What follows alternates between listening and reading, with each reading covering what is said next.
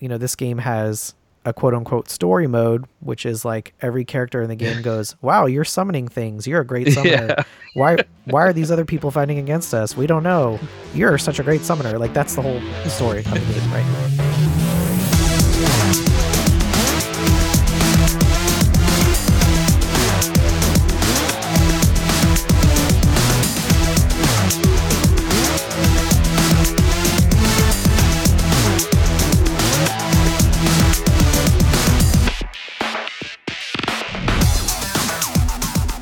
All right, welcome to Rated NA, the podcast for the website nerdappropriate.com. And I am your host, Matt. And I'm Scott. And I'm Ash.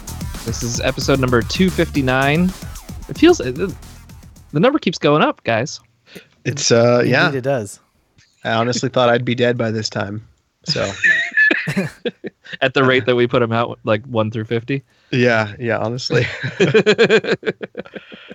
You guys want to know something funny? When I was looking for the show notes for this episode, I mistakenly typed in 159. Uh-huh. And let me tell you what we were talking about. We were talking about it. 100 episodes ago, which was 2014. We were talking about Twin Peaks coming back. Ooh. We were talking about Titanfall. Okay. We were talking about Arrow. And we were talking nothing's about... changed. Nothing has changed. Is Twin Peaks back yet? Twin Peaks is a couple months coming back. It's in May, and Hearthstone. We were actually talking about Hearthstone. Matt was. So that was probably me, yeah.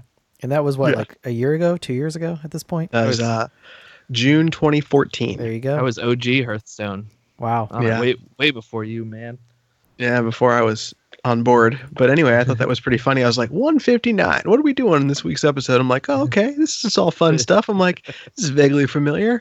Oh, wait. This is 3 years ago. Yeah, that's super crazy. Let's do the rundown. Anyways, let's see. So we're just going to catch up a little bit on this episode. It's been a weird week, but we'll talk about what we've been up to. There's a bunch of news that I think is worth talking about, so it's a good reason to get together. And then I was thinking maybe we could talk a little bit about Santa Clarita Diet, because Ash, you watched some of that, right? Yeah, I watched the pilot. Excellent, yep. And then I think we've all been playing Fire Emblem Heroes. Yup. And then, what is this you have here, Matt? Abstract, The Art of Design. A new Netflix documentary. Oh, excellent. Series. You are our, like, documentary subject matter expert here on the podcast. So Yes, sure. Yep, that sounds pretty take good it. to me. Yep, done.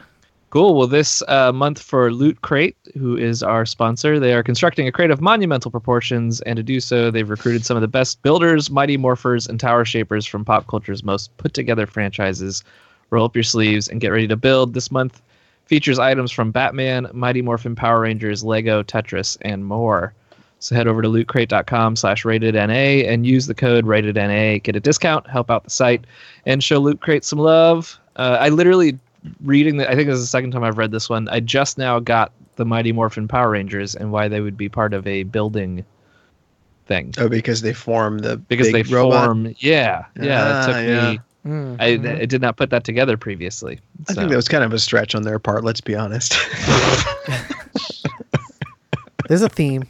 As long as you can find a theme, you know? Sure, yeah. I could see them in the room with like the whiteboard, like, and then they kind of go together, right? That's building, right?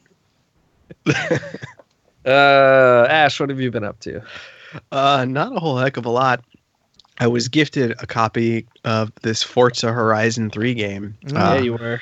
And I've been playing it in the evening, and you guys are right. I'm not going to talk about it too much because we've been talking about it for quite some time, but it is super fun, and it is a great turn your brain off and play kind of game. Like, I was able to have a 2-hour conversation with my wife last night while playing it. Oh, yeah. Yeah, for sure. So I just kind of raced around. I recreated the car from Quentin Tarantino's Death Proof, and I've just been kind of driving around running into things and, just kind of getting aggression out that way. So that's been kind of fun. And that's one of the things I love about that game is the level of customization. You can really, if you see a car that you liked from a show or something like that, you can basically find it in the game and repaint it and build it and drive around in that and do whatever you want, which is super fun. let's see, what else have I been doing? Still catching up on my shows. We're a little bit behind. Walking Dead came back. Haven't watched that yet. Saw the next episode of Riverdale. Still really enjoying it. I think it's fun. I think everyone should give it a shot and let us know what you think of it. I actually started playing, and we talked about this years ago, Star Wars Galaxy of Heroes again, the mobile game. Wow. Yeah. Just because I have a lot of like tablet time lately, and dove back into that, and I've been playing that for I guess a couple of weeks now. Kind of back into it. I'm currently ranked in the top, I think, 1,300 people in the world in PvP right now. Yeah, I'm like level 70 or something ridiculous. Did you join a guild? I did join a guild. Yeah, I joined a guild. I have a spaceship now. Like, there's all sorts of crazy stuff going on in that game, but it's fun. I'm basically I'm a big fan of General Grievous from Star Wars, and they made him able to unlock. But he is like, first of all, Galaxy of Heroes is like the grindiest of tablet games ever, right? Right. And they made him like the very tippy top of the grind. So you have to just like. You have to like max your stars out, and this is like for the 5 people that are still playing this and myself. But you have to max your stars out on your characters. So you have to get your character, I think, to like level 7 on their star meter, and then you have to keep getting shards for them and to be able to like unlock General Grievous. And it takes forever and a day. But I'm kind of doing that. What else? I'm still playing a little bit of Overwatch. I've been kind of taking a bit of a break. Unlocked most of the Year of the Rooster stuff that I wanted, and that ends I think tonight or tomorrow. And other than that, just been kind of hanging out, trying to get sleep when I can, and ready for some packs with you guys in a couple weeks. Yeah, for sure. So Matt, what have you been doing? Not a crazy amount. Playing a bunch of Forza as well. Actually doing like attempting to play through like the things that are going on in the world, like because it's very easy to get in a car and just kind of drive. The Forzathon, or like the actual like events, just the in-game like events, everything. Yeah, like all the game events, and then like Forzathon, and like I didn't realize it, but like I accidentally unlocked one of the challenges in Forzathon, and I got a Warthog, which is like it's not. I thought it was the actual Warthog from the. Halo? From Halo. I think it might. Is it? It looks exactly like it. I think it is maybe, but it's like a based on kind of, I don't know if there's a real one. There is, because I remember when the game was coming out, I didn't even have the game, and they sent me like a Xbox message and said, hey, thanks for being a Halo fan. Here's a key to unlock the Warthog in Forza. Cool. So if you got a Warthog, that's probably it. I got one. Yeah. Yes, that's awesome. So I got that, Super and that fun. was really fun to drive. And then I was like, oh yeah, I should like actually look at these Forzathon challenges, because some of them are very doable, and then like they give you like crazy shit. Like it's like brand new cars and money and all this other stuff that you can unlock from it. It's kind of like the dailies in a mobile game, except it's like a weekly event. Yeah. Forzathon. Yeah, that's cool. So I've been doing that, and then playing a bunch of the events, and like you will find the more you play that like every car feels super different, and you'll feel in different moods at different times, and you'll just kind of like, it's just a very like you said, you can just sit and play and like kind of turn off and do other things, and it's very enjoyable. I don't know. And then so did a bunch of that. That's probably really my only like gaming I've been doing. I got to get back into finish Witcher at some point, but I saw Ghost in the Shell, the original anime, in the movie theater this week. That's cool. Cool. Crazy. Yeah, sure. Or is it not cool? I kind of wish I had like 16-year-old Matt's vision of Ghost in the, maybe 20-year-old Matt's. I probably saw it again in college a couple times or something. We watched the dub version. We couldn't go to the subtitled one, sold out. Mm-hmm. And man, there's just a lot of like awkward silences, and the difference between like Studio Ghibli really kind of changed the game, I feel like, for American, like bringing anime to America and having it voiced. It really is like Ghost in the Shell. Every line is delivered as if somebody took 7 Xanax before they said the line that they're like delivering. It's just like, yes, that's what he's doing. He's going over there to the edge. Long pause. Yeah, I don't think they okay, I'll quite go put do the this. care into the voice acting back then in the 90s, you know. It's not just that, but it's also like they clearly didn't edit for the American edit. Like there's not an American edit. So like when a sentence would end in Japanese, there's just like a weird long pause before the American. Like it's weirdly paced, and the whole thing was very like, it's still gorgeous, and like the stuff they predicted. I had to look up what year it got made. It was like 95 or 4, maybe 6, but it's mid 90s, and the stuff they were predicting is like things that are starting to happen now in real world tech. You know, like they were saying stuff about technology and stuff that would happen to people with this technology that is like starting to happen now, and it's really cool. kind of crazy to watch. So we watched that, and then Melissa and I don't do Valentine's Day on Valentine's Day because that's obnoxious and no one should. It's a terrible idea. It puts way too much pressure. It's like on a Tuesday this week, like whatever. That's ridiculous. So usually we'll do something like a dinner or something nice somewhere around it, and we've both been pretty stressed with work and other stuff going on. So I booked us. I was gonna go to Boston with her, and then the blizzard hit up here. So we did a little staycation, and we stayed in the city at a hotel and went and did some stuff. And one of those things was we went to the Westminster Dog Show. That's awesome. Wow. Which was something. It was like, it's much smaller obviously than like any of the cons we go to. Yeah. But it's still like equally like per capita as packed as like going to PAX or Comic-Con or something. Like it's still full of people who just really love dogs. And it's weird. I watched the small dogs like agility competition for a little bit. And then I watched some of the big dogs agility. That was what was going on the day we went. So I watched like the big dogs and the little dogs do agility competitions, and they had like a breed meet and greet where you would go. It'd be like a vendor area almost, where you walk around and all these people had like, it's like Artist Alley dogs. Yeah, it was. Yes, it was literally Artist Alley, but with dogs instead of pictures. Yes. So you could just like stand in line and then pet a chihuahua. Like it was super weird, but Melissa like loved it. She was just absolutely in heaven. She bought like a hoodie and stuff. Like she was like super stoked on going to Westminster. And I had fun. You know, I think I texted you guys a couple jokes like I can't find the tabletop gaming area. But it was cool.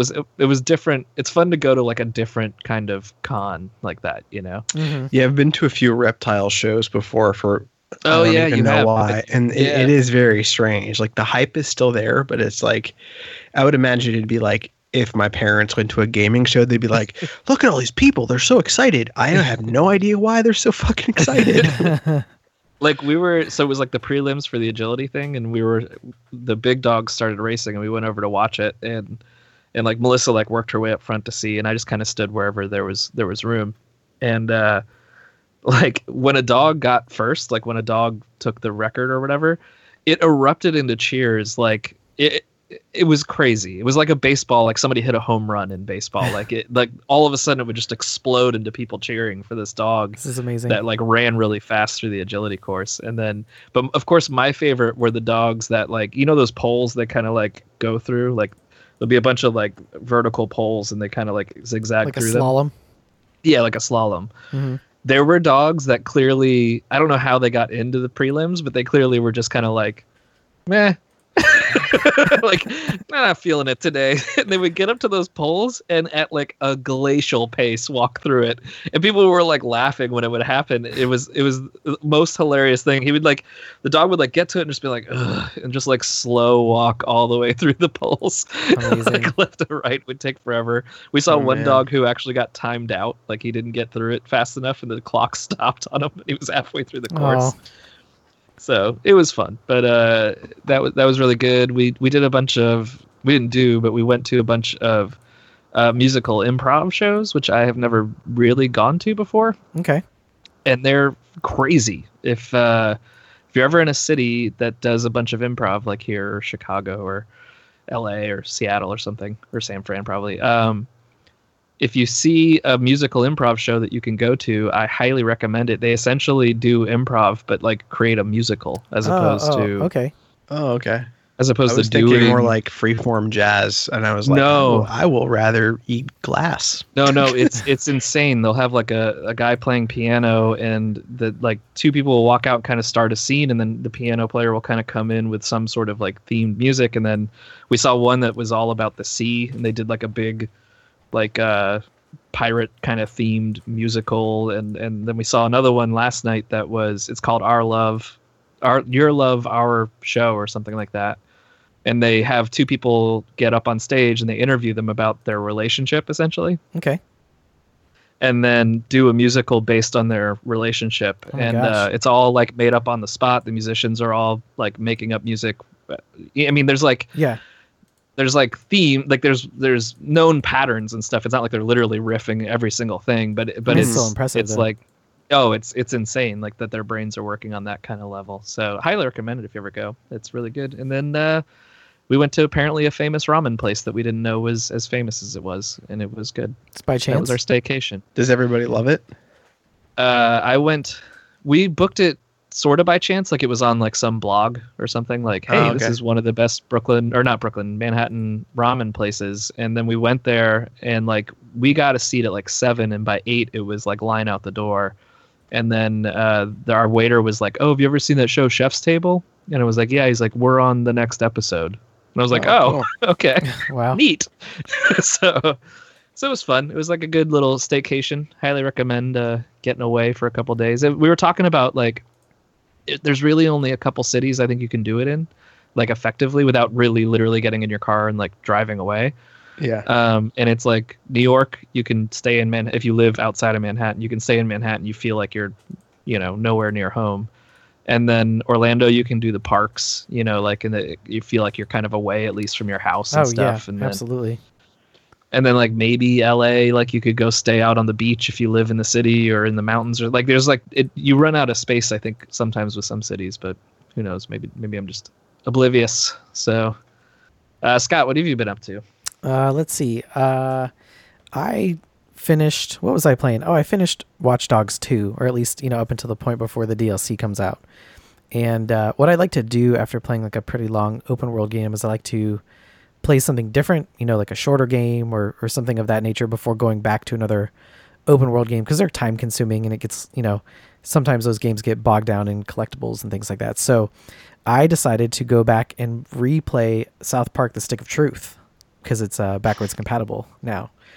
Nice. And I remembered a lot of what happens in that game, but there's so much that I forgot, and I was still surprised to see certain things happen. And it was just a lot of fun, and it's still funny. Even though I knew what was going to happen, the game is still funny. I actually think that game has the combat was better than I remember it being, even though people said, myself included, that the combat was not very deep necessarily. But I do think there are ways that you can customize the game to kind of, craft a play style around it. I played as the Jew class this time. Okay. Yeah. I mean, it's like, I never, I didn't really know what that, cause you can play as like, there's like a rogue, a knight, and then a mage, I think. And then they add that class because of Cartman, I'm assuming, right, in the game. And I was like, I honestly think it's probably the most powerful class in the whole game, which is kind of funny. Cause he makes fun Is it of, like cleric-y? Is that what it is? Or I can't remember. No, I think a friend played it. It's actually, I think it ends up being a hybrid of all three classes in a certain way. Okay. But where, each of the classes kind of favors one particular damage specialty, so like I played as the rogue, and so the rogue, I think I used a lot of like gross out and like lightning damage on my character. Yeah. And this character is really good at bleeding, so like, damage over time, like, so, and then breaking down armor too. So it ended up being a really fun playthrough, because when you came up against highly defended enemies, you could just like literally strip off all their armor, because they have there's an attack called like circumscythe or something like that. Yeah, you can just imagine what that's like. Boy. but it is hilarious. And I played it kind of in anticipation of getting ready for the next game to come out, and then lo and behold, that game. And it's going to come out any day now. That game is not coming out any day now. Oh, right. Which is probably good anyways, right? Because there's like 5 or 6 humongous games coming out over the next 45 days. So that's probably for the best. And I don't mind when that happens, especially when there's so many other games coming out in the short time frame. So that's okay. And I played some Fire Emblem Heroes and just kind of recently stopped playing that, but we can talk about that later. And I'm just trying to figure out what to play next off the old game pile. Yeah, maybe. So I have some candidates here. I mean, obviously we can all play Forza together. And then I've got some shorter titles that I picked up through sales, like Dear Esther. I still have Firewatch to play on Xbox.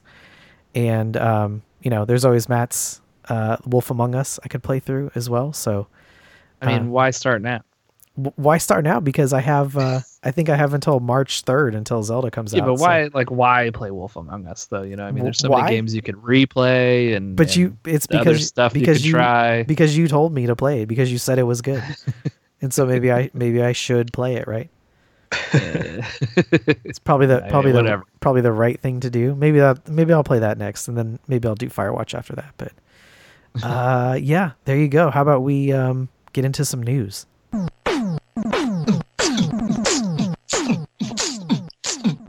News. The first is that there are 2 Humble bundles going on that I wanted to mention. I think the first one, both of these could feasibly be gone by the time this hits the air, so I apologize ahead of time. But there is a Star Wars Humble Bundle 3 that is available right now, and I think for $14 you can get something like 14 different Star Wars games. And it's crazy. Yeah, it's and basically everyone that you've ever wanted to play. Yeah, the old school, the classics, like X-Wing vs. TIE Fighter, both KOTOR games, Star Wars Battlefront 2, which people still like, especially because I think it even has Force Awakens in it, doesn't it? It has Force Unleashed 1 and 2. Isn't Force Unleashed games with gold this month? Would I say Force Awakens? Yeah, you say Force Awakens. Yeah, the Force, we'll get to that in a bit, but the Force Unleashed for 360 is the next Games with Gold title, which will be backwards compatible in 2 days. So that's in the bundle as well. The thing that I found to be interesting is that they list as a debut Shadows of the Empire, which I guess is that somehow new to Steam. I played it on Nintendo 64, the original. Yeah, I think I did too. Shadows of the Empire, which is like probably the most solid, Star Wars story, like within the main canon, at the time. It was actually really good. Was that part of the Outcast? Was that one of them too, or no? No, that was like, you're thinking about the like Jedi Knight, Jedi Outcast. That series. Yeah. Shadows of the Empire, I think, takes place during the original trilogy, and it's kind of like, I seem to remember it being a story that is similar to the one in the vein of Force Unleashed, where like, the Empire is doing things in the background, like while the heroes are doing things in the film, Mm-hmm. And so I think Shadows of the Empire followed someone Dash Rendar. Yeah, it was a good game. It was a really good game, like a third-person shooter, I think, right? Something like that. That's kind of the draw on that pack. But I feel like I played a lot of these games. I always wanted to play Empire at War, but I'm like terrible at RTS. But I always thought it was an interesting concept.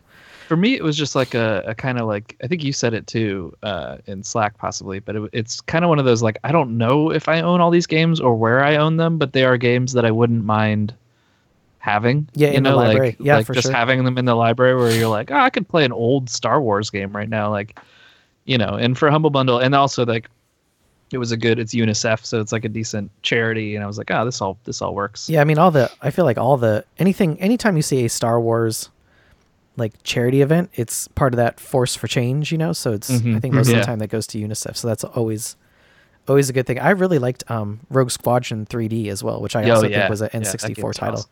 Lots of fun to play that one. We played a ton of that in college. Yeah, we did. It was not to age myself, but I own like a lot of these games in boxes. You know what I mean? Like that's awesome. Yeah, I think like Battlefront 2 and some of these I think Knights of the Old Republic 1 and 2 I still own the boxes for, so yeah, good stuff. Anyways, that bundle's there. Another ginormous bundle that just I think it just appeared today is called the Freedom Bundle. Yes. And it is a gigantic, mostly indie bundle that supports ACLU, the IRC, and MSF.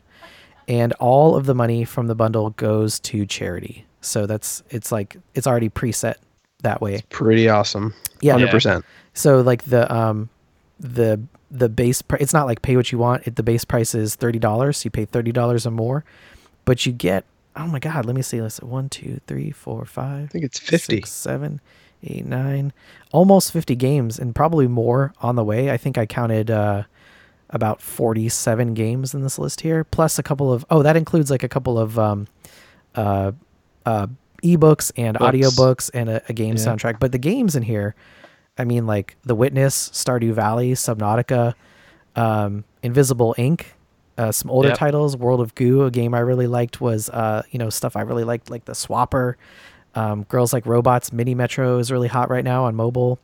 Nuclear Throne is really fun. Yeah, Nuclear Throne Song of the Deep, which is the Insomniac indie title, where you pilot the little underwater vehicle. So there's like Stanley Parable. Oh, it's Stanley Parable. Yeah, there's like games of all different genres and some newer games, older games that were super hot a while ago, games that are hot right now, like all kinds of great stuff. And I think for the most part, a lot of these, to the extent that they are available, you can either get them on Steam, DRM free. I think some of these are available for Android, stuff like that. So it seems super worthwhile. And I mean, damn, there's just so many freaking games here for a good pretty cause. Awesome. There's a book on R programming if you want to do that as well. So there's the first volume of The Boys, which is a fantastic comic. There you go. Yeah. So that's the Humble Freedom Bundle, and it all 100% goes to charity. Humble says they will match $300,000, and I think as of this recording, already hit it, I believe. They're already at $1.5 million that have been raised through this bundle. So I think that's super awesome. So it's pretty great. Yeah. And then something Ash alluded to earlier, I always like to kind of recap the games with gold on Xbox when we have the time to do so. So just a couple of news and notes. What's currently available for February is Killer Instinct Season 2 Ultra Edition, which is awesome. Lovers in a Dangerous Space-Time, which I understand to be an excellent couch co-op game. Monkey Island 2 Special Edition for Xbox 360, which of course all those games are, anything that's in games with gold now is backwards compatible, so that's on Xbox One. And then starting on February 16th, you'll get Star Wars Force Unleashed 1. The first game was really good, at least. The second game was good too, but the story was not so good. Yeah. And Project Cars Digital Edition, which is, I think, Bandai's racing game, if I'm not mistaken. So, which I believe is also a ginormous racing game. So you could spend 400 hours of your time playing Project Cars and Forza, right? It's like, if you owned all those games, and like, I think the Club, Ubisoft's racing game, The Club, was available a few months ago. So it's like, you could just spend all of your time doing that and it would be a-okay. Another interesting thing that I read is that I believe that Skate 3 is now in the EA Access vault, which was like, cool. Yeah, man, as soon as that game became back compat, I just bought it because I was like dying to play it again because it's so good. Like, as far, I feel like there hasn't been another skateboarding game to rival it. I mean, like the Tony Hawk game that came out recently was like apparently not so good. And Skate is kind of like in the same idea that Forza is a game that you could just kind of like sit down and play and just chill and do whatever you want. That's what Skate 3 was for skateboarding, you could participate in events or you could just pretend like you're skateboarding and just go places and do tricks. And I think the only thing that's maybe be worth noting at this point is I don't think the servers are up anymore. So I believe there's no I tried to, when I was playing when it was announced, I tried to go online to find people to just skate around with. I couldn't find anything, so I'm assuming that either nobody's playing it or the servers are down. So that's something to just keep in mind. But who knows, if it hits the vault today and people pick it up, maybe there will be something there. So that's kind of like the semi-free games update for Xbox. The next bit of news that I wanted to mention is that Amazon has picked up at least a pilot for a series based on the video game Costume Quest from Double Fine, and it's coming from the Adventure Time studio. Is going to create the cartoon. So that all sounds like really great stuff. They've got the Tick coming. They've got the Grand Tour that I like, and then this Costume Quest. But I mean, like Amazon's upping their Man in the High Tower. Costume Quest, a lot of Double Fine IP would be excellent for some kind of television or cartoon, but I mean, Costume Quest is incredible just because of the premise of the show. Like it's amazing. Yeah. And there's plenty of Halloween fans out there. So if this game was just kind of like persistently, if this television show was some kind of in like a persistent state of Halloween, I think that would be kind of amazing too, if they were able to do something like that. But, that's really exciting. So I'm looking forward to seeing it. I don't know when it's coming, but I'm guessing that, probably later this year, if I had to guess, right? Because that's when they do pilot season, is in the August, right? Maybe in the fall. Yeah. Sounds about right. Yep. So keep an eye out for that. I'm sure we'll be talking about that later on when that comes to Prime. Lots of good stuff coming out. Mm-hmm. It's gonna be a crazy busy year.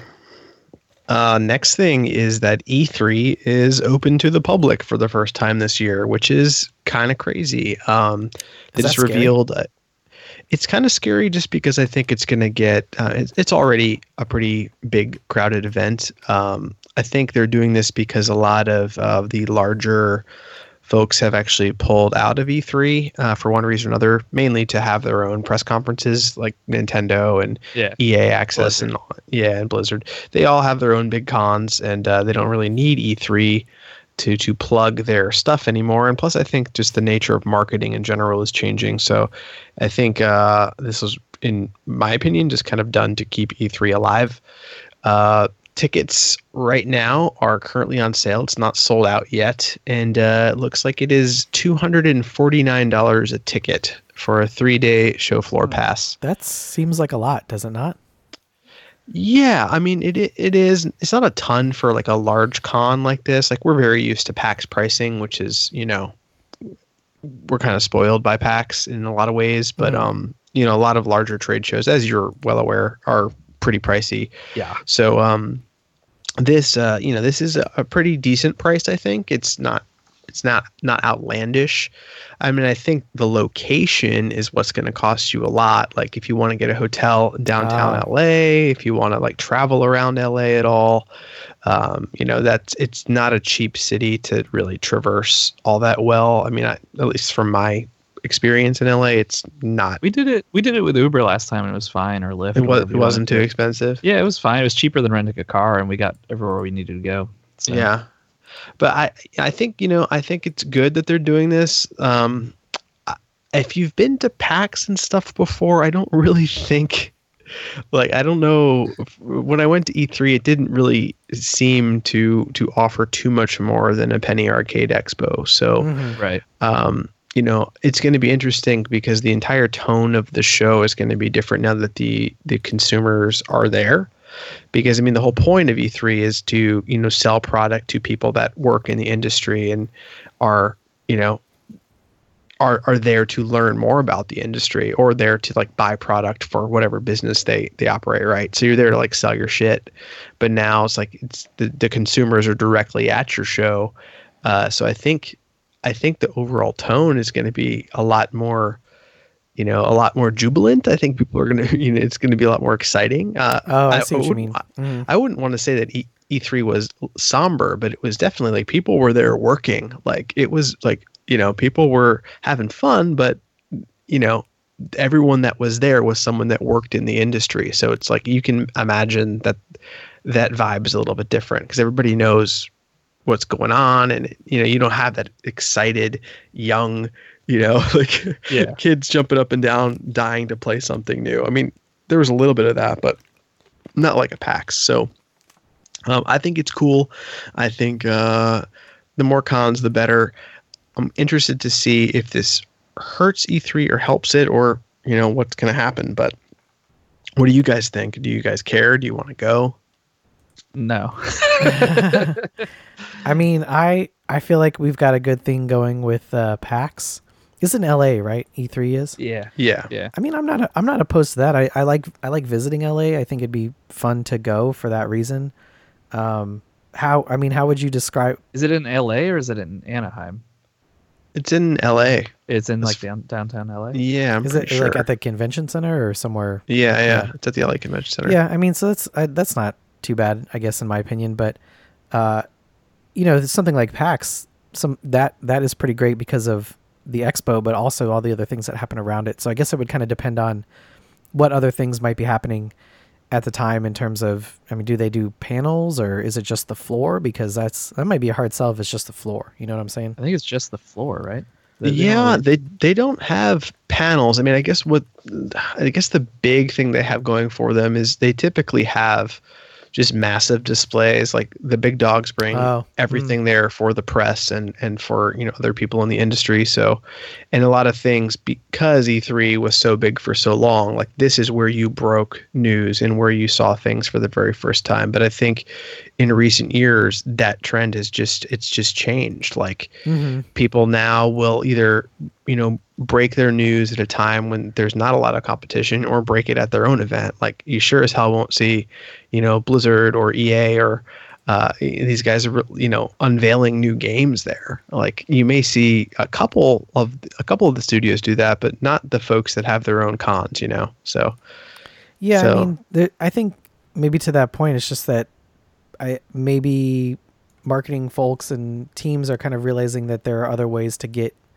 their news to consumers, which is not necessarily through the press necessarily, but you could, especially with a company like BioWare, you could just share something directly with your community and people will respond very warmly to something like that. So, right. And, Nintendo is very sort of like protective of their messaging.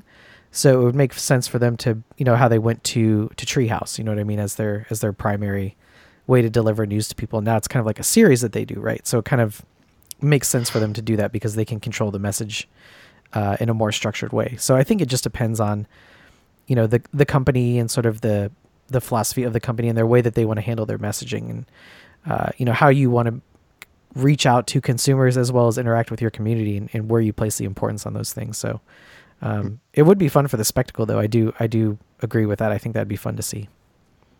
Yeah, I think, it has a lot of potential to be a lot of fun, I think, for general consumers. But somebody said, right as we were getting started like 6 years ago, somebody told us, the best way to watch E3 now is from your couch. And sure. I don't think that's wrong. Like that's what we've been doing to cover it for, since E3, since we started the site. Is like, we'll cover E3, but we'll just sit in our pajamas for 2 days and message each other on Slack back and forth and talk about all the cool things that are going on, because all the press conferences are streamed. All the things are streamed. Like we don't necessarily need to get that 10 minutes of hands-on with a game that isn't really indicative of what the game is like anyway, So yeah. As we know now, so much can change from the time that a game is announced to the point at which it's released, if it's released at all. Right. I mean, if you're a kid that lives in the southwest of the country, this is probably very good because you're not getting a whole lot else in your area. You get Comic-Con, which has dropped most of its games. PAX South is in Texas, which is a haul if you're in California. Mm-hmm. So, maybe it's good in that sense that it's everything, all the cons tend to be, it's PAX is Seattle, Boston, and San Antonio. So maybe it's just like an area thing. It's good for the people that are there, and that'll be a nice. Like I said, for me, it's like flying out there. I'm with you. I'd rather just sit on the couch. And I love LA. I would visit for sure, but I don't know. It's just like that. Another giant con like that is just sort of like it's overwhelming, I think. Yeah, you have to go with a real clear purpose of why you're going, right? If you're not going to like sell something or to get the scoop on something, well then why are you headed out there? Yeah. It'd be like going to WWDC just to hear the phone announcement. Right. It's just insane. Like you should be going because it's a industry thing, not because it's, Right. Well, I mean, I'm certainly going to go just to hand out hip hop CDs like outside of the convention center. Yeah. That's my purpose. That's what you got to do. Yeah. That's what you got to do. Next little bit of news is about Infinity War, and there's actually been a lot of information released about Infinity War in the past couple of weeks. It's been sort of trickling out. I guess last year they invited a lot of the A-tier press sites out to the shooting in Atlanta, and they were under they were under embargo until like last week about what they saw. And a lot of those sites, the embargo lifted last week, and so they were able to talk about their time on set. So sites like Collider and Slash Film and stuff actually got to go out there and hang out on set with them filming Infinity War. And they actually put out a teaser video that's available all over the place. If you just like do a search in YouTube for Infinity War teaser, it'll pop up, and it's pretty cool. It shows Spider-Man, Tony Stark, and Star-Lord all on set at the same time in the same frame, talking about how they're excited for their first day of shooting, and has a cool little interview with Kevin Feige talking about sort of what the culmination of all these films is like, and and how really special that is. And some of the cool stuff that got leaked is just the fact that it almost sounds like they are going to be shooting this film from Thanos' perspective, which I think is the craziest thing ever. Yeah. I don't know if it's entirely true, but that's sort of like what the vibe of a lot of the interviews and stuff that I saw come out of that, press being on set. It sounds like Infinity War is going to be, camera on Thanos most of the time, and like heroes show up to try and fight him, so on and so forth. We don't know the plot yet, other than the fact that he's getting the Infinity Stones, but it sounds like it's going to be like Josh Brolin all the time. That sort of follows the comic, right? So like if you read the original Infinity War series, it follows Adam Warlock. Is that his name? Mm-hmm. You see it from his perspective, but they also do Thanos' perspective like very heavily, like his talks with Death and like all the stuff that's going on that side of it is very like present in the comics. So I could see it being kind of tilted that way, especially since we don't have Adam Warlock in the movie series. So it could be really cool. I think that. It's amazing to me that they're already talking about it. I'm just kind of like, oh my god, this movie's coming. I'm ready for this. It's totally insane. And it's like we talk about all the time in the show. We have three Marvel films coming out this year. Yeah. We have 2 Marvel Netflix films coming out this year. The Legion show, which we probably should have watched and reviewed, just aired this week. Melissa watched it, loved it. I haven't caught up on it yet. I hear it's actually really great. I hated that character growing up. I did like too. A lot. I hated him. It had a lot of negatives going for me. It was like part of the X world, and I didn't love that character, and I just was like, oh god, I don't know if I'm into this. Yeah, I feel the same way. But if we have that coming out, then we have Runaways next year. We have Cloak and Dagger next year. It's crazy. I mean, like, it's just a crazy, crazy time. Then, of course, we have, Infinity War, and then everything, the world explodes and we die. That's it. Wow. That's going to be the end. Yeah. We'll never know what happens in Infinity War 2. We'll never get that far. Yeah, we won't get there. Let's quickly talk about Castlevania. Yeah, so this kind of just got like slyly dropped this week for like no real press or reason, but Netflix is making a Castlevania show. So cool, man. That's crazy, man. So you guys are in for this. You think this will be fun? Yeah, I mean, if it's course. of the same quality as Voltron, then absolutely. It means they're going to bring A-tier voice talent, and they're going to do really, really well with it. I think, while not everything is a hit on Netflix, I honestly feel like the majority of their content is at least like B- or higher. Like, I don't know about that, man. I think that really? they put out so much content that it's like only the B+ stuff floats to the top. Like there is new content weekly on that channel. Like Netflix has new shows coming out almost every week, and new movies getting definitely between movies and shows, definitely every week there's something brand new put out.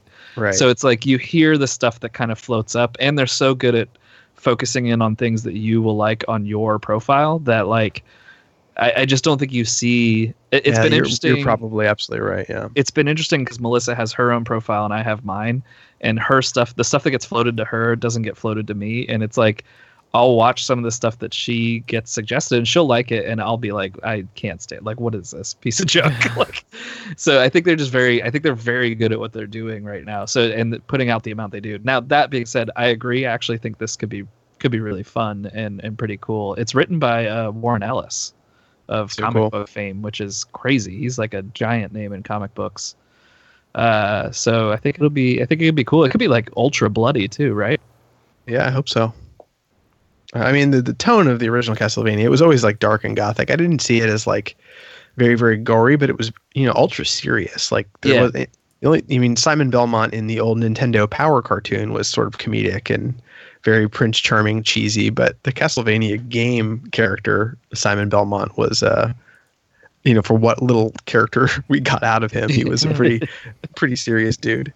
Yeah, that's cool. You in for it, Scott? Yeah, I'm super on board with that.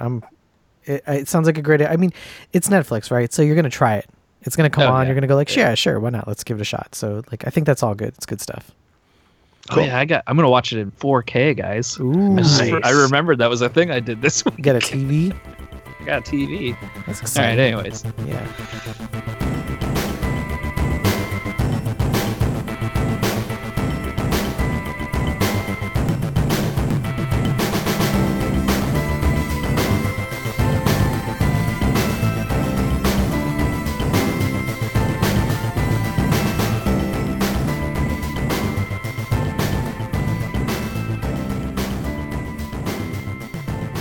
So Scott and I watched the beginning, at least the pilot, for the new Netflix series Santa Clarita Diet, which is literally something that I knew nothing about.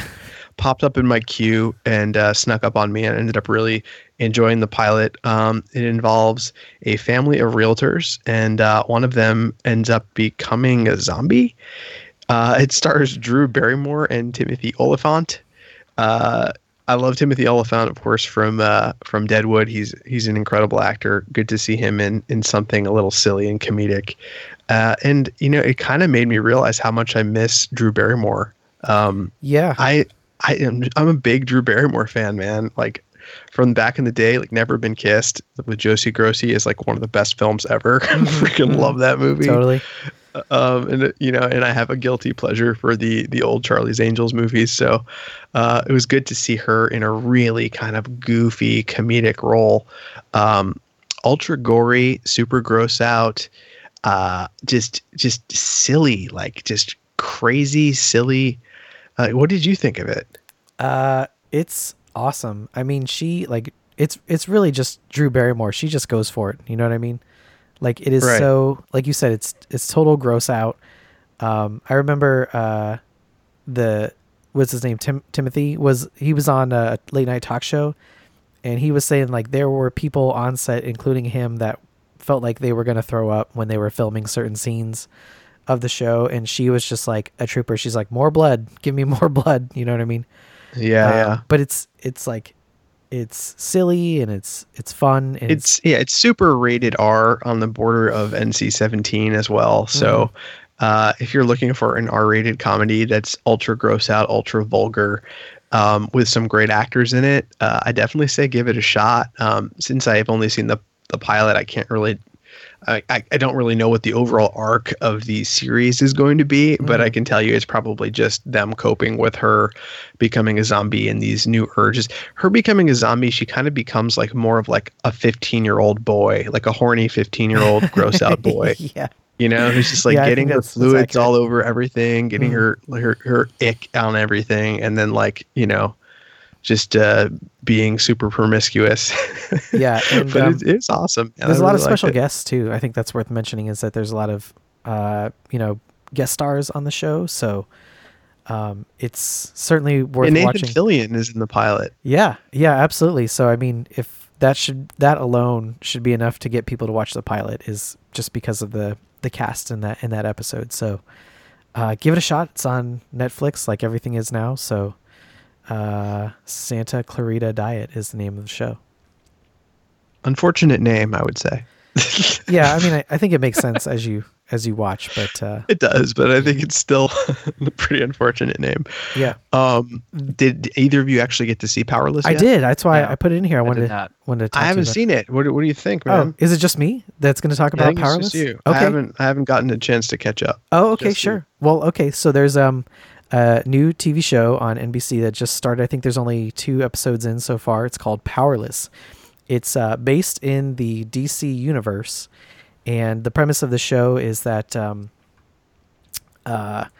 let's see, what's his name? I just blanked on it. His name is Danny Pudi. No, Alan Tudyk. Thank you, Alan Tudyk. Oh my God. Just name all the men in the show. Yeah. So Alan Tudyk is I want to say the brother of Bruce Wayne or the cousin of Bruce Wayne. Cousin, yeah. It's got to be cousin. Yeah, he's a cousin of Bruce Wayne, and he basically runs a Wayne Tech R&D division. And so and it's a comedy, right? It's a half-hour comedy. And so he hires Vanessa Hudgens' character onto the show to be the manager of a team of like scientists and researchers that are tasked with developing different kinds of technology for Wayne Tech, right? So it's super tongue-in-cheek. Like Alan Tudyk is kind of an asshole who, you know, wants to be able to move to Gotham, but he can't make that happen just yet. So he's struggling to move up. Meanwhile, nobody really believes in Vanessa Hudgens' character as a manager, so she's trying to like win over her team, which includes Danny Pudi and Ron Funches and Jeannie Pearson are the other characters on the show. And what kind of makes it funny is that all of these characters live in a city in which it is very common to have superheroes battling all around them all the time. So they kind of just take it all for granted, you know, all the crazy stuff that's happening in the city. And they're just like, oh, looks like we're going to be late for work today, you know, stuff like that. But it is, it's really funny. I would definitely recommend it. Of course, Alan Tudyk is awesome. I haven't really seen a lot of other stuff that Vanessa Hudgens was in, but she's really funny as well. And then, Danny Pudi is Danny Pudi, of course, and he's really good too. There's just a lot to like about the show, and it's very sort of like bright and colorful. So there's a lot of like eye candy kind of stuff in the show, and it's kind of reminds me in some ways of a show like Eureka, where people, you know, like there are inventions and really smart people, and then it's kind of like a part of that, and then it's part of a workplace comedy as well, if that kind of makes any sense. So that's awesome. Yeah, I like the entire cast. I sort of like had this for a variety of reasons. Vanessa Hudgens is incredibly talented, but she did, I think, Grease Live last year, and she, like, unfortunately her mom passed away like right before they did Grease Live, like live on TV. Jeez. And she had to perform like within like a day of like her mom or her dad passing away. I forget which, unfortunately, but her performance was just incredible. So I was just like, you know what, anyone that can do that and just like give that kind of performance with something so absolutely awful happening to them, I like just have insane respect for performers like that. Yeah. So I mean, I'll watch anything with her in it. She's really great in the show. I was surprised by her. I mean, I probably shouldn't be, because I just haven't seen anything else that she's been in, but right. I mean, we're not the demo. She's like a Disney kid, you know, like right. And I think, wasn't she in she was in Glee, right? Was the show that she was in, I believe. Oh no, she was a Glee kid. Oh, High School Musical. Sorry, I was close. Oh, okay. I was close to the mark. But yeah, she's she, like, coming into the show, obviously I was kind of in the headspace of Community because Danny Pudi was in the show.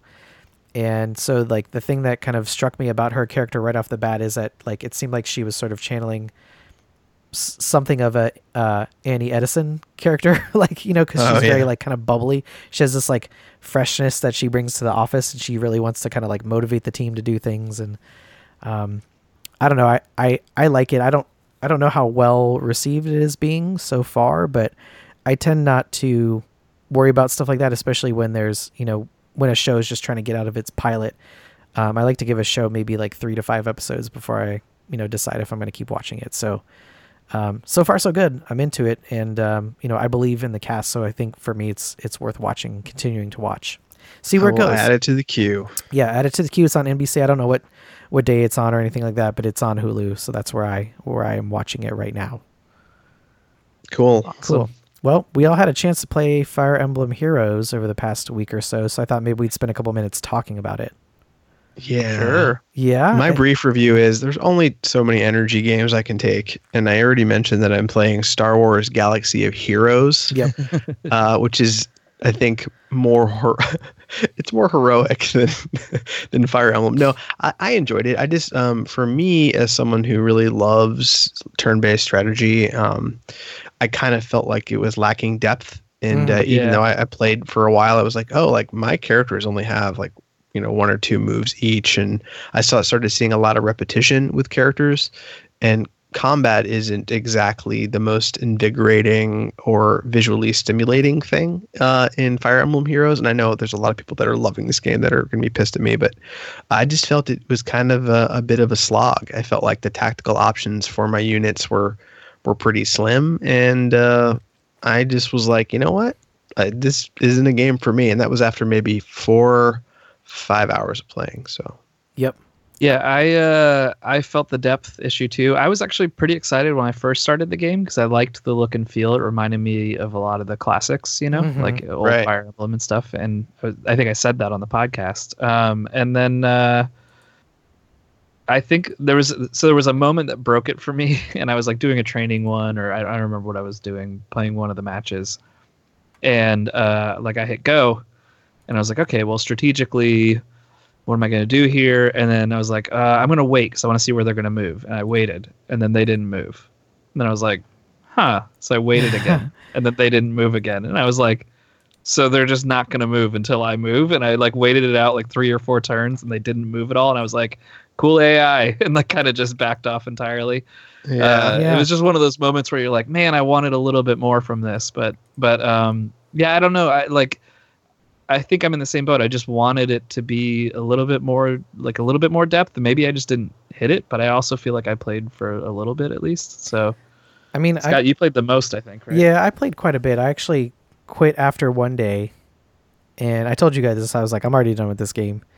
And then like a day passed, and I thought like, well, I want to see a little bit more of the game, and I think I had at least enough effort to put into the game that I could squeeze out a couple more like pulls of the slot machine, if you will, to get new characters. So I just wanted to see what happened with that.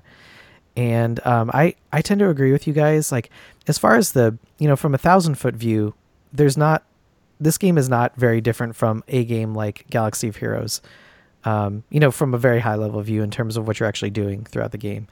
And there, like Ash said, there are a lot of games like this that are energy based, and, you collect characters or cards that represent your characters or something of that nature, and then you acquire some kind of premium currency, and that's what you use to unlock an opportunity to get other characters. So all of that stuff is very similar, and I think from a general perspective, it really boils down to your interest in the IP. So of course there are a lot of Fire Emblem fans out there are a lot of Nintendo fans out there. So when a game like this comes along, it's just like, oh, more of this, which is awesome. And I think that's why, in recent memory, I was able to play Galaxy of Heroes as long as I did before I eventually stopped. But when that game came out, I think I did all the dailies. I played every single day for over 30 days, right, in a row. So I certainly got my fill of that. But, Fire Emblem for me is not enough to hold me. I totally agree with what Matt is saying with the way that they do the tactics. And this was my beef with Advance Wars too, which was the AI in a turn-based like grid game like this has no incentive to attack you at all. It's it's really all on you to do everything. And in Fire Emblem, you can actually turn on what they call the danger zone, where you can see like if you move within the zone, another one of the other enemies has the ability to strike you, right? Yeah. And so basically what they do is they don't do the other team doesn't do anything until you put one of your characters inside of the strike zone. Right. And then once you do that, they start moving around and attacking and doing things like that. But basically, go ahead. I was going to say the concession then at that point is that you always have to let the other team attack you first, which is annoying. Yeah. You know what I mean? Yeah. That was like, so like in older games, and granted these maps are relatively small, which I think is part of it, but in older games, it didn't ever feel like in like, even if you go back to like Shining Force, let's say, right, when the enemies hit the map, it didn't feel like they were already strategically placed. Like they would be in random sort of spots. You'd see them kind of shifting around. And I'm not saying like the AI should rush in on you. Like that doesn't make any more sense either. But you want to at least see them move around and see like what they're trying to do as an AI while you're coming up to play it. You know what I mean? And like, yes. It is just really a bummer to always have to make that first move into a place. Because even if you move your guys around and you don't enter their zones, they'll just sit there. They'll do literally nothing. No, they don't do anything. There. Yeah. I mean, crazy. In Advance Wars, they would. I mean, it was almost more annoying in Advance Wars because if you didn't move fast enough, sometimes they would just fold into total defense, and just block a bridge or something like that. But that doesn't happen a whole lot in this game. But they literally don't do anything. And what I think would have been a good fix for that would have been to have had maybe set some kind of like strategy, like a global strategy for each battle within the game. So maybe you go to one map, and yes, the team just sits there and waits for you to come in, like they're passive. But maybe on a different map they're aggressive and they come after you and don't give you a chance to kind of get your team established or whatever. And I felt like a lot of times I was grouping all of my guys together and moving them as a bundle to like do most of my fights, because otherwise one person would get marooned and die like borderline immediately, and then you're rushing and do something after that. Like it just was very odd. Yeah, and I mean I saw a number of different maps, and I thought that within the handful of maps that I saw, I thought there was good variety within those maps. But then I just started to see them over and over again. So, this game has a quote unquote story mode, which is like every character in the game goes, wow, you're summoning things. You're a great summoner. Why are these other people fighting against us? We don't know. You're such a great summoner. Like that's the whole story of the game, right? It's very like super meta. And they claim that there's going to be more content added over time. They say they're going to support the game as long as people are playing it, but what monetized game doesn't do that, right? So they're going to add more story content. It's kind of like a slap in the face. They have these daily challenges that require you to keep all of your team alive in order to complete the challenges, and they yield like 1 and 2 star characters, and there's the highest in the game is a 5-star character, so it's like you're really just doing it for your own enjoyment because there's nothing else to do. Something else that I was kind of like I learned about over the course of this game is this idea of re-rolling. Have you guys ever? Are you familiar with this concept? I think you talked to me about this, but I know what it is now. Yeah, I mean, I was not really aware of this as far as like an energy based game, like a slot machine collectible character game goes. But apparently, what people are doing is that they'll play through the game, through the tutorial enough to the point where you can draw your first 5 characters from summoning pool. And if they don't like the characters that they got, they'll just delete all their data, restart the game, fresh, and then act as if they're starting for the first time, go through those same steps again, draw those first 5 characters until they get something they like, right? So, there are already people out there that start the game off, with 3 or 4 5-star characters for free. So right off the bat, you're at a disadvantage, right? There's a story on Reddit apparently of someone who spent $1,000 of real money in order to, draw as many characters as they could because they quote unquote wanted to just see what would happen, which is kind of like that's crazy pants too. But at that point, you can't compete with those people online, nor do I want to. So at a certain point, it just becomes like, what is the point of me playing this game? And it's kind of like a circular logic, right? It's like you play the game to unlock characters. You unlock the characters so that you can play the game in order to unlock more characters. And at that point, it's like, well, if I don't care about the characters I'm unlocking, and if the gameplay itself is sort of lacking in depth, then there's not really a whole lot to do if I don't care what it is that I'm unlocking. Because I don't know who these characters are. I haven't played all the other Fire Emblem games, so I don't know. For me, there's no emotional attachment. Yeah, there's no emotional attachment. So it's not like there. I mean, I know there are people out there that are Fire Emblem fans, just in the same way that I am a Star Wars fan. But I basically played up until the point where I could unlock Rey, which is who I wanted, and at that point I was like, well, I have her now. I'm done. Like it's like that's what I wanted. I got it. I played with her like a couple times. Then I was like, so you're saying that you want Rey, is what you're saying? I said I wanted to unlock her, and I did unlock her. Man, I unlocked the secrets. Yeah, scandalous.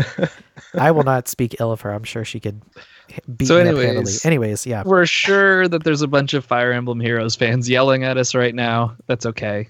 We're always positive on it. We can not like things sometimes. I'm honest. It's the IP. Like if you like Fire Emblem, you'll love this game. Yeah, and you'll probably love it. If you don't, you'll play for like a week and you'll delete it and move on to the next one, the next collectible game that comes along, because there's tons of them. Yep. No, I would agree with that. Yeah, for sure. Totally, I think that's totally fair. So the last thing on here is I got back from my staycation, was chilling on the couch because it's freezing cold and wet outside right now. And Netflix had said, "Hey Matt, you watch a lot of documentaries. Here's a new series we made called Abstract: The Art of Design." And I do watch a lot of documentaries. I don't talk about all of them on here because we tend to not get political, for better or for worse. We think you hear enough of that elsewhere. Yeah, that's not why you come. So, yeah, it's not what you're listening for. But when stuff like this comes along, like about food or art or all these, I try to talk about them a little, just so you guys can maybe search for them on Netflix if you want to see something good and beautiful. This series is really unique and actually kind of cool. Even if you're not like head into design, like you don't read magazines about it and whatever else it might be. Basically, what they've done is they've taken one. I don't know if they're like icons. They're big names in like a field, but they're not like household names, I guess is the way I would say it. So the first episode's about an illustrator from New York by way of, I think, Germany. And he's a big illustrator for the New Yorker. He does a lot of their covers. He did their AI cover that had like the New York City skyline that popped out of the magazine when you looked at it with your iPad or whatever. The first one's about him, and it kind of talked about like how he thinks and how he looks at the world and how he looks at art and how he kind of comes up with creative designs and what his process is, sort of. And then the second one, I'm going to blank her name. It's she's basically a stage designer. Her name's Ez something. I just blanked on it. But she works with like Beyonce and Kanye, and she does a bunch of theater in England, and she does all this stuff with light and kind of stage design. And it is like beautiful and astounding. And it honestly is the best episode that I saw of this show. And it kind of goes into her process and how she thinks and all this other stuff. And then the next one was like about an architect. So it's all these different fields. They don't just it's not like just about watching one guy sit in Photoshop for 8 episodes. Right, of course. But what's really unique and kind of neat about it is that each artist and the director that gets paired for that episode kind of group up and come up with the theory of what they want this episode to kind of look and feel like. So each episode, it's not like Chef's Table's very samey same sort of from episode to episode. It's very gorgeous and it's all about food, and they do all these like gorgeous kind of panoramic shots of people cooking. This show, every episode looks and feels and is different. Like not only is the subject matter different because one will be an architect and another's a stage designer, but also like the actual method of shooting and what it looks like is totally different. So it's really kind of fun, and like you never get too bored with it. Like the architect one, they talk to him about it and they're like, well, what do you want this to feel like? And he's like, I want this to be Inception, the documentary or something like that. Right. So there's all these like crazy like world tilted shots of the buildings that he's built and all the stuff that he's worked on. And the light designer was like, hers was all about light. And there's all these crazy like things, abstract things going on during it when she's talking. And then you just kind of hear them talk about, I mean, they're all like normal people, you know, they have like kids and this is a job. It's like any other job they go to during the day and whatnot. But like they come out of it having created these kind of astounding things at the end of the day. So, but yeah, it's really unique and kind of neat and fun. And like, if you want to be inspired or you just want to see people creating stuff that just truly like live in their kind of career and field, it's neat. It's really cool and not boring. Cause I've seen a lot of design documentaries that are like, I don't know, kind of up their own ass about design. Self-indulgent. Yeah, and this doesn't feel that way. It feels much more playful and fun and informative and really kind of more about this one really unique person and how they think, and less about like how great architecture is for the world or something. You know what I mean? Like, yeah. So definitely check it out. It's called Abstract: The Art of Design, and it's on Netflix now. I think there's 8 episodes total, I believe. But yeah, really fun, easy to put on and watch an episode or two and not feel like tired out or completely blown away by what's going on. You know, it's just a really good look into the creative world. And I think that's kind of the stuff that lets you unplug right now and is good to see. So awesome. Good recommendation. So check it out. Yeah. Cool, man. Yeah. Well, awesome. I think we're done. Time to do it up. Go to sleep. Okay. I think it's sleepy time. For you. Thank you guys for listening to episode 259 of the Rated NA podcast. We got to do something special for 260. Yeah. Who no knows? pants. Cupcakes. No pants. 260 cupcakes. You guys can follow us on Twitter, and that's @NerdAppropriate. You can follow us on Facebook, net/NerdAppropriate, Twitch TV /NerdAppropriate. We're going to be at PAX East, and we're going to be doing stuff there. So please, if you're going to PAX East this year in March, which is about a month away, please, come say hi to us. Let us know. Reach out on social media. We might do a little bit of a meetup prior to what we're going to do there, our secrets. And what else? We're going to probably be at PAX Prime. We're going to be all over the place. Yeah. Comic-Con. Comic-Con. PAX Tabletop or whatever. Yeah. What is We're that representing. called? We're going PAX. Places this year. PAX Philly. I don't know what it's Yes. Yeah. But anyway, thank you guys so much for listening, and we'll be back next week with an all-new show. Yeah. Bye. Later. Bye.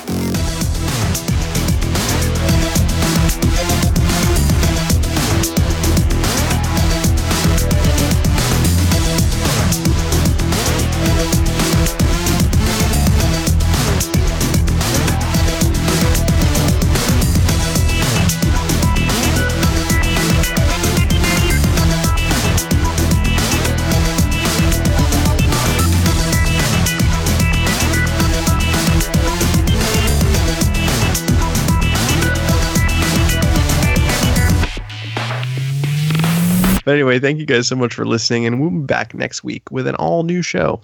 Bye. Later. Did you do the usual social and email and all that?